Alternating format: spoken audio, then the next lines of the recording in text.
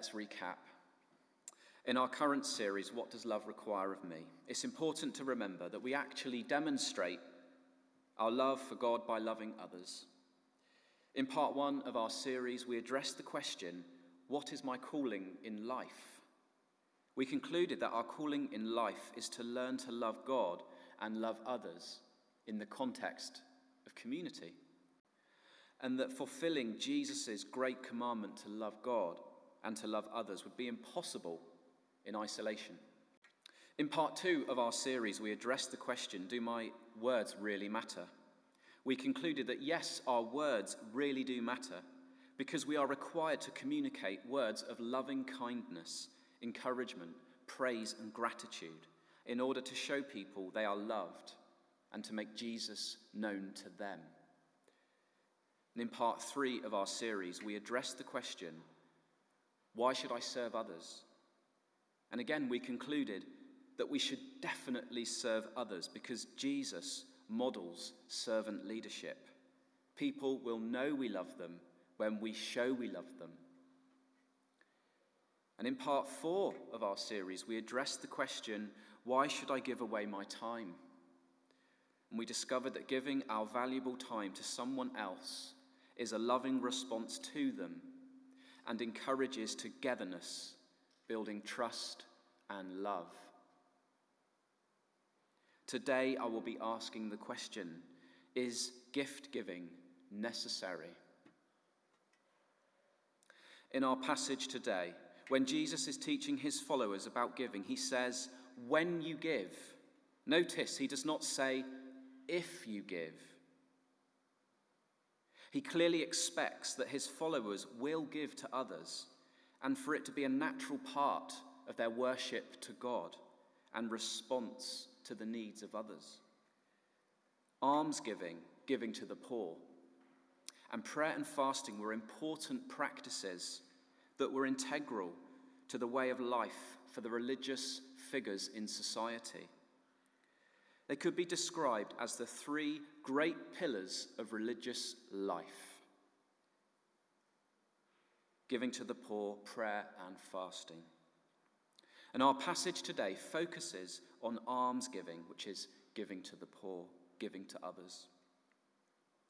Jesus challenged the religious authorities, not because he condemned such practices, but because he saw a problem. He saw that the hearts of the people practicing those good works were filled with the wrong motives. Giving alms or giving to the poor was considered one of the most sacred and righteous of activities. Popular belief was that giving to the poor was to gain merit in the sight of God. And it was taken even further than that. It was even believed to win atonement and forgiveness for past sins. And Jesus is confronting that and challenging it. Remember, no amount of giving to God can purchase salvation, because salvation is a gift from God that we receive. The monk and the theologian Martin Luther grasped this, and he and many others sparked the Reformation because they knew that they could not earn God's salvation, but that it is a gift freely given by a God who loves us.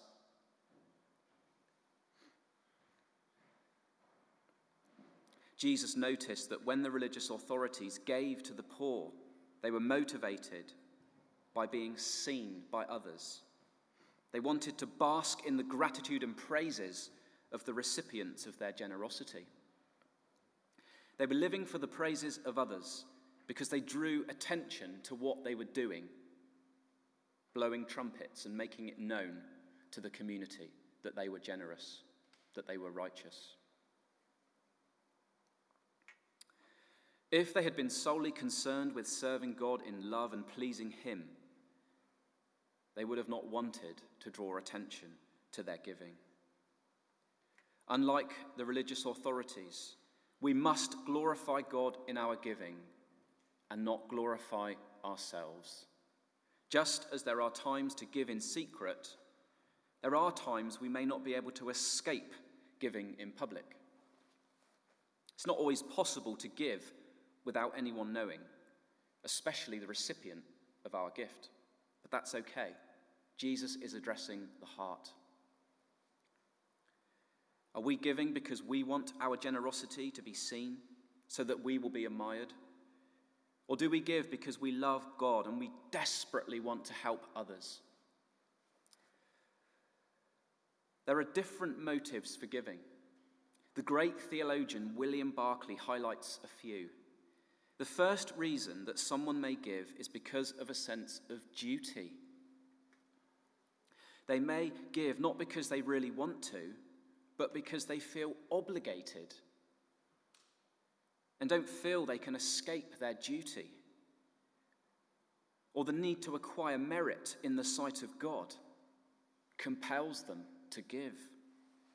They may give generously, but really they're holding back, and they're holding back themselves. And this giving, but remaining separate, is a giving that feels incomplete, inadequate. Giving out of guilt, we might say. The second reason that someone may give is from the motive of prestige. As we saw with the way the religious elite, they gave in order to receive honor. They wanted to receive the glory for their giving. The chances are they may have withdrawn their giving if there were no eyes to see it or publicity to acknowledge it. I wonder if they would even have given at all if they were not frequently thanked, honored, and praised. The individual who is motivated by prestige does not give primarily to help those in need, but to gratify their own sense of importance and power. And unfortunately, that's what the religious elite in Jesus' time did. The third reason that someone may give is because they sincerely want to. They have to. They are compelled to give. They give because of the love in their hearts that overflows into kindness. They give because they are unable to do anything else. And they cannot escape their sense of responsibility to others. They see others as Christ sees them, in need of love. The love of Jesus compels them to give, and they just can't help themselves. And the Spirit of Jesus has made them generous. The Spirit of Jesus makes us generous people. The Apostle Paul said in his letter to the Corinthian church that Christ became poor so that by his poverty we might become rich. Therefore, we owe everything to Jesus because he has made us truly rich, giving us an inheritance through him. We are free to be generous with all we have. We don't need to hold on to it anymore because we know who we are. We are free to be generous with others. Giving others our money, our time, our service, and our kind words is what we're called to do. In Jesus, our giving is the instinctive overflow of our heart, a heart that has received his love. And we must give to others because Jesus gave himself to us. And we will remember and celebrate that reality through Holy Communion after this sermon.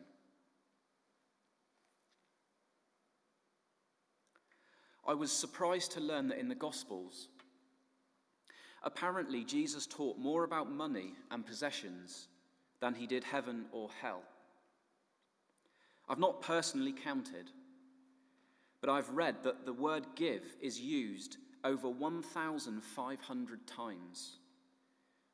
To my surprise, the word give is used more than the words faith, hope, love, and pray. Although I trust my sources, if this is true, why is giving so important? Surely God doesn't need our money or possessions, does he? Does he? I'm reminded by King David in 1 Chronicles. He communicates that God is a generous giver, and everything we have is actually a gift from him. There are numerous scriptures that teach us to be generous to others, just like God is generous towards us. Do not forget to do good and to share with others, for with such sacrifices, God is pleased. God is pleased with our giving, Hebrews tells us. If God is generous with us, we must be generous with others, with what we have and what we've been given. When we are generous towards others, we reveal God's heart of generosity towards them. When we're generous, they experience what God is like, that he is generous. Our giving may be important to meet a specific need, or it may be an expression of our thoughtfulness. But most importantly, our giving should be a meaningful expression of our worship to God. Giving is important.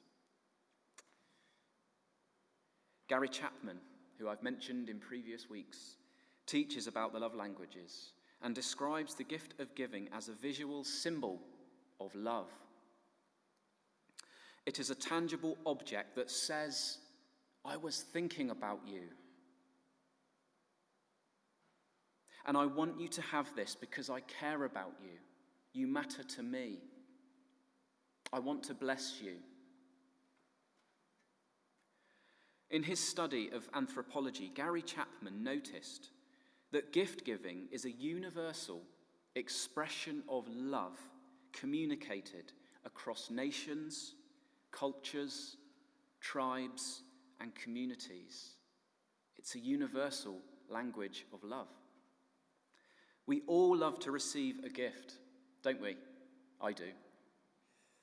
Especially a gift that has been thoughtfully considered and sourced to communicate the love behind that gift. You'll know if you were here on Christmas Day,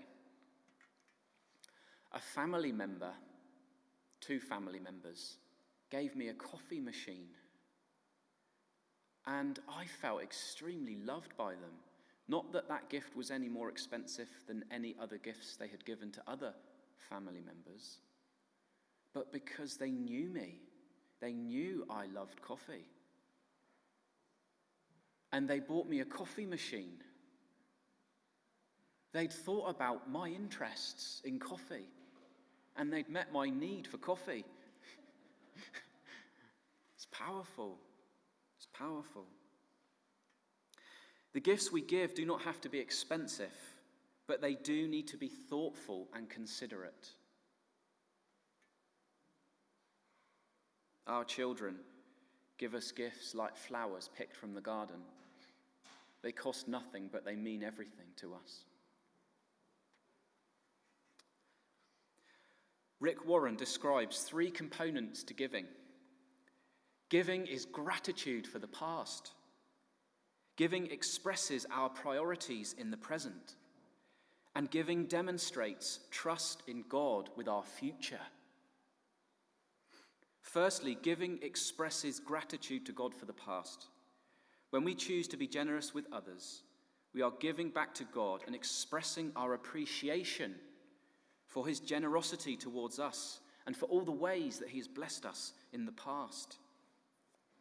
Essentially, we're saying to God, we're grateful for all that you have given to us and we love you.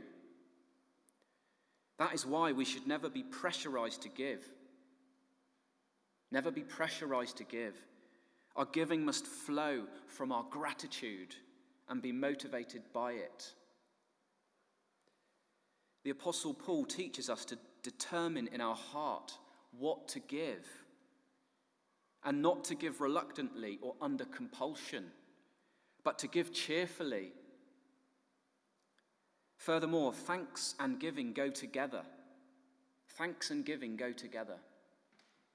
And a few verses later, 1 Corinthians chapter 9, verse 7, Paul says that your generosity will result in thanksgiving to God. The more we give, the more I think we will want to give. That's interesting, isn't it? Secondly, our giving expresses our priorities in the present. Rick Warren argues that we can discover what people value by looking at their calendar and by looking at their bank statements. We can discover where people spend their time by looking at their calendar, and we can discover where people spend their money by looking at their bank statements. Again, Paul teaches that the sincerity of our love can be tested by our giving. Can you see how our giving demonstrates our love? When we tithe, as we did today, we demonstrate that our giving to God is important and we've made it a priority. Our giving is the evidence that God holds first place in our hearts. Jesus said, "For where your treasure is, there your heart will be also." If we freely give generously to others, our heart is towards them and towards God. Giving away our money or material possessions is a byproduct of our hearts that are wholeheartedly devoted to God. Our giving expresses what is important to us. It's a way we communicate what we love. And do we love others enough to give to them a thoughtful gift? I mention tithing not because I'm concerned by a deficiency in the generosity of our church family. That's not the case. I don't know who gives what on a weekly basis, but I do help count the tithe. And I do know that you faithfully demonstrate your generosity on a weekly basis. Hopefully, this message is encouraging us to continue our giving because we're loved. The offertory should not be perceived as a low point of the service. It is not a part of the service to be tolerated. It should never be ignored or resented. It is actually a significant part of our worship, expressing our trust and love for God and love for others. Giving is worship. Thirdly, my giving expresses my faith in God and trust in Him for the future. The book of Malachi contains one of the greatest encouragements to give I've ever heard. After challenging Israel to not withhold their gifts, God said through the prophet Malachi, "Bring all the tithes into the storehouse, so there will be enough food in my temple. If you do, says the Lord of heaven's armies, I will open the windows of heaven for you. I will pour out a blessing so great you won't have enough room to take it in. Try it. Put me to the test, says the Lord." I want the Lord's blessing on my life, don't you? Let's practice generosity. In this scripture, God is challenging his people to trust in him with their lives and with their possessions. And he's also challenging you and me to put our trust in him to take care of us. If we do that, he will not let us down. That is his promise to us. Can you see how our giving demonstrates our faith in God's love for us? If gift giving is necessary, then what does love require of me? It's clear from Jesus' teaching and clear throughout Scripture that God expects us to give to him, and this is largely applied through giving to others. There may be specific causes that God wants you to give to, but it's not that God requires your money and possessions. What matters to God, what he definitely does want, is your heart. God wants us to be actively thinking about how we might bless other people. He wants us to be generous with what we have. He wants us to show generosity to others because he wants them to know his love, his spirit of generosity towards them. So when we give a gift to somebody, don't forget that we're giving that gift in the name of Jesus and in his love for them. And that to God is a pleasing sacrifice. Jesus challenged the religious elite because he felt in their giving they were really only thinking about themselves and what they got from it. God has called us to be generous with what we have, whatever that is. When we give a gift to someone, it communicates that we've been thinking about them, that they matter to us, because we've taken the time to source or prepare that gift, especially for them. Giving our gift communicates love. When we share Holy Communion shortly, we remember the greatest gift that God has given to you and to me, and that's the sacrifice Jesus made on the cross in order to rescue us. Jesus said, "There is no greater love than to lay down one's life for one's friends. You are my friends," he says. Is gift-giving necessary? We ask. In Jesus, we have received the generous love of God and the gift of eternal life. So yes, gift-giving is necessary. Let's be generous with the way we live our lives to the glory of God who loves us. Amen. I'll lead us in a prayer of response.